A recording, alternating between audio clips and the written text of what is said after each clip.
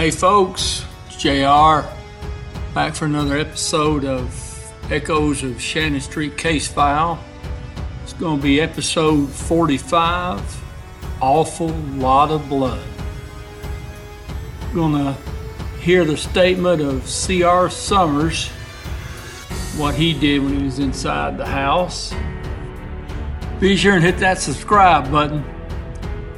Also, you get a chance, go down to the description, click on the link, follow my podcast, follow me on Twitter, buy a copy of my book, copy of the documentary, visit the Facebook site or my website. It's going to be a statement of C.R. Summers relative to the hostage situation at 2239 Shannon. Officer Summers, how long have you been employed by the Memphis Police Department? 13 and a half years. What is your present assignment? TAC unit. How long have you been assigned to the TAC unit? 7 years.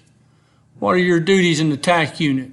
Bolt and scope, M16, and shotgun man on assaults.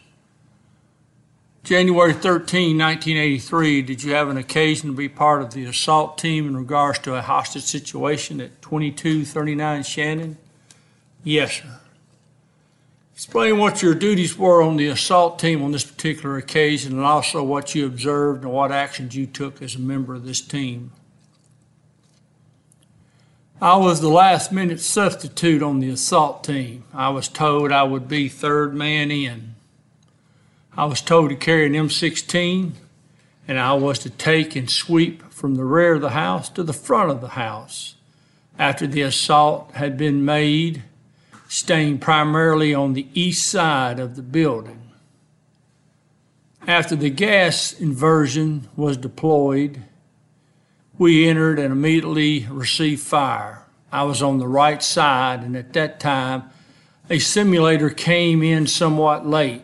As I was advancing into what would be the den, as I was advancing up to the den, the simulator went off and I was temporarily blinded. I was temporarily blinded. Went off awful close to me. I went down and stayed low. Shots were being fired. Momentarily, I recovered. I got back up, moved to Officer Watson. He and I were to take the right side, which was the east side.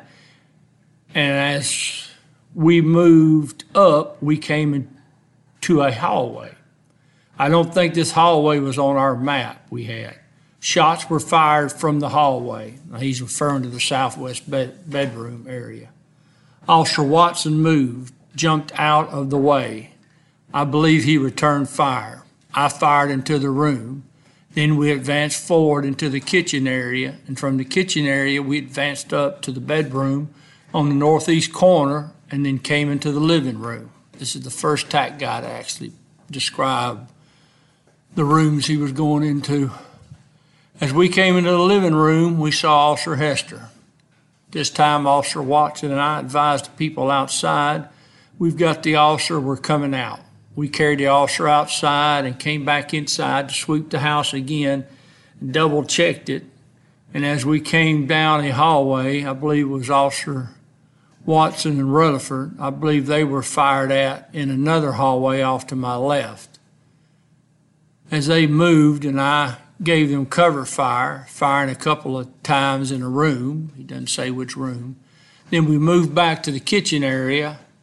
And then I was told to check the master bedroom out again. This time I went to a closet and searched the closet area. Now he's referring to the southwest bedroom as the master bedroom. Went around to the back of the bed to see if I could see anything around the bed.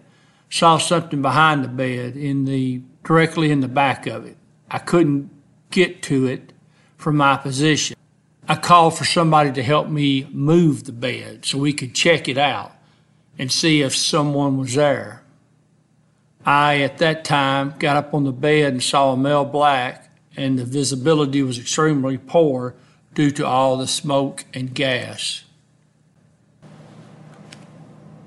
We had flashlights taped onto my M16. I saw a male black that was laying alongside the bed. I saw a pistol fired at this male black. I'm not sure. I think I shot 2 or 3 times at him. Picked up the pistol immediately and put it on top of the bed in case this subject was still alive. Then I checked under the bed to the place where I originally saw, I believe it was a blanket. I was called back outside. After we finished the sweep of the house, I was called back outside to put Officer Hester on a stretcher and place him in the ambulance. What type of weapon were you firing? M16. Do you know how many times you fired, how many rounds you fired from this weapon? I think I fired approximately 20 rounds. Is this an automatic weapon? Yes, sir, it is. When you first went into the house on the assault, what was the visibility of the house? As I stated before, there was a lot of smoke. We had 3 of us had our flashlights taped onto our rifles and shotguns and allowed very poor visibility due to all the smoke. There was also a couple of fires in there we had to extinguish. After entering the house and receiving fire, could you make out any type of person that was firing at you? Or did you just see the muzzle blast? I really couldn't see anyone at that point. I was just in the 2 hallways providing cover and fire for Officer Watson. He's the one that was taking the rounds. To the best of your knowledge, how many people in the house were fatally wounded by you? 1. Do you know how many people that was inside the house? No, I don't. I think I saw 5. Then the officer, that would make 6. Approximately how far away were you from the person that was wounded fatally by you when you fired at him? He was on the floor, partially hid by the bed, and we had already determined that when we get ready to check these beds out, we were going to jump on them and see if they would crash the bed. Somebody hollered, we'd move, and it would be a whole lot safer than if we did it that way than to stick the flashlight under it and look under the bed. So I jumped up on top of the bed, and when I did, that's when I seen the guy. I would say the approximate distance from the suspect to me was right at 3 feet. When you first saw Officer Hester, what was his condition? He was handcuffed, his hands behind his back. He had an awful lot of blood around his head, appeared to be very still. Did he appear to have any type bullet wound? That's nice. They want the TAC unit to conduct an autopsy. I did not see any, no, sir. Like I say, before the lighting conditions were so very poor, we had already predetermined that once we found the officer, if it wasn't going to put anyone in jeopardy, if we knew he was dead, we were going to try and get him out of there. We weren't in jeopardy since we had already made a sweep all the way to the front of the house, and we had a team standing by to take the officer out if we located him. We went out the front porch with him. Exactly where was Officer Hester's body lying?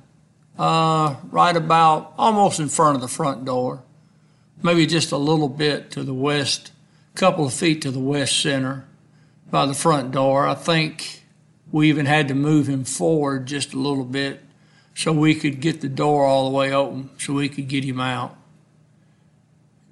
You stated he had wounds about his head. Were there any weapons found in the house that might have caused these wounds? Just a waste of oxygen there.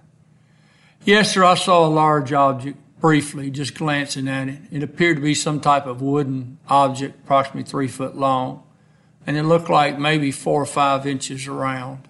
I guess they want the TAC unit just to conduct the whole investigation for them. Were there any weapons found inside the house? The weapon I saw was the one that the suspect had that I shot. Was there any other type police equipment found in the house? I did not see any. Prior to this assault on the house on Shannon Street, did you have any knowledge as to why Officer Hester had been taken hostage at this location? We were advised when we arrived on the scene that they had made a disturbance call and they were taking prisoners as they went in. Later, we received information that it was a planned setup. Where this information came from is above me. I have no knowledge. We had also received information that Officer Turner had received a laceration to his scalp, and he was admitted to one of the local hospitals. We also were advised that one officer had been shot 2 times, one with a small caliber handgun, and then the perpetrators inside disarmed him and had taken his service revolver and attempted to shoot him at point blank range in the head. Fortunately, it was a bad shot, struck him in the cheek, and he's going to live. In gathering the intelligence information regarding this situation, was there ever any mention of the owner of this house being somewhat of a gun nut and possibly did have several different types of guns in the house? Yes, sir. We were advised 3 particular points in regards to the suspect that lived there. 1, that he may have had several different types of weapons in the house. 2, that he is on drugs and had been held up in the house since Saturday, taking some type of drugs with other people. And 3rd thing we were advised was that he was some type of religious fanatic. After Officer Hester was taken hostage, did you have an occasion to hear any type of conversation inside the house between the persons that were in it and Officer Hester? Yes, sir.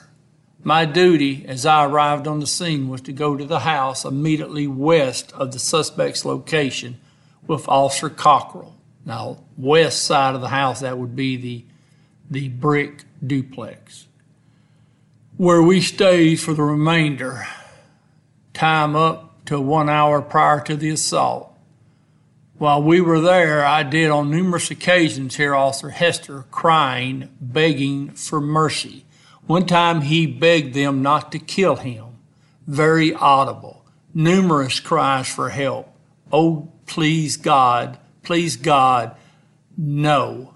Things of that nature. This went on for quite some time. Somewhere around 3:30 in the morning, Officer Hester, you could tell he was receiving a tremendous beating. From the moment in the house that they were in, it seemed like there was 2 people at the same time administering this beating, perhaps more, but at least 2. Then approximately around 3:30, the cries got so intense, and it was obvious that the pain was so intense. It got to the point where the officer was extremely weak. His cries for help became very inaudible, and then around the 3:30 mark, it became silent as far as crying from the officer, and that was the last time I heard Officer Hester's voice. However, we could hear the beating being administered for a good 10 minutes after that time. It was a real good 10 minutes that they continued beating him. I had a command radio that had a channel 10 frequency on it, and I switched to channel 10 because the perpetrators inside had one of the officers' radios, and we knew that they didn't have a channel 10, and I was giving the command post information about what was going on inside the house during the entire ordeal to keep the suspects from being able to switch over to that frequency and hear the information. Now, when he's talking about it at 3:30 in the morning, he's talking about on the 12th, January the 12th. Is there anything else you'd like to add to this statement at this time? No. This concludes this statement.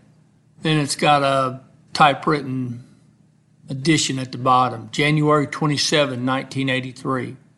This one question will be asked by Sergeant D.R. Hawley on January 27, 1983.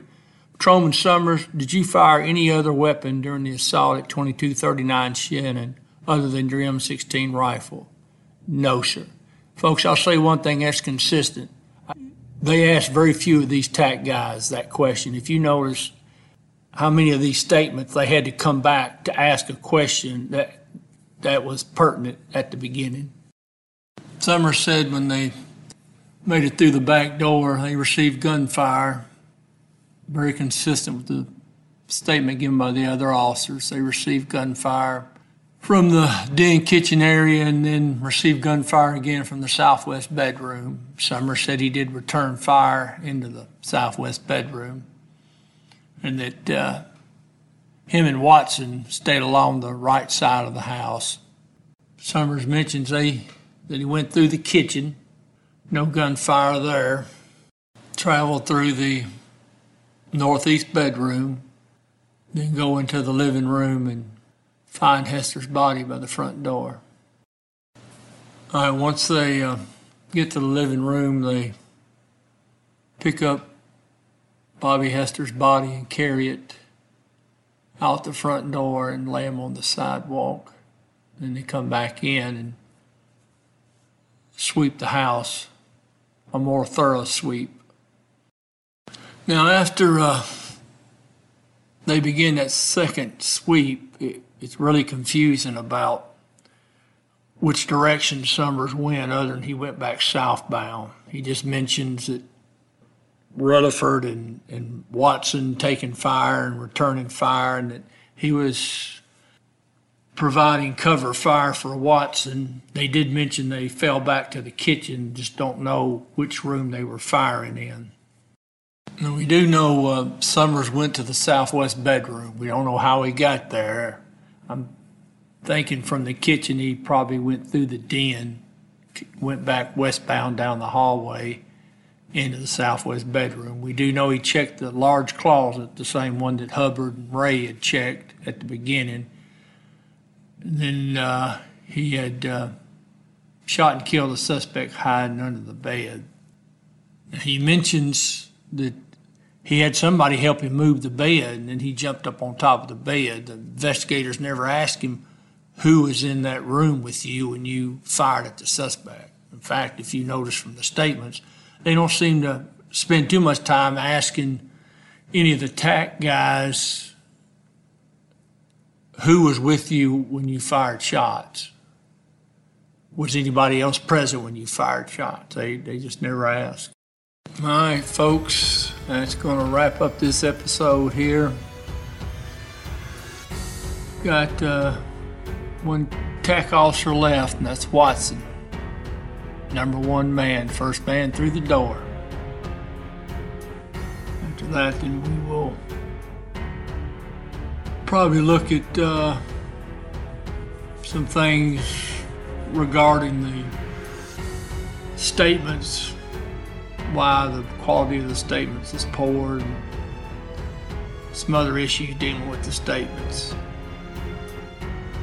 In fact, we may get a couple episodes out of that. There's some other things I want us to discuss before we start moving on to the crime scene and the autopsies, which will be coming up pretty soon. Anyways, folks, I do appreciate you. And as always, I'll see you down the road.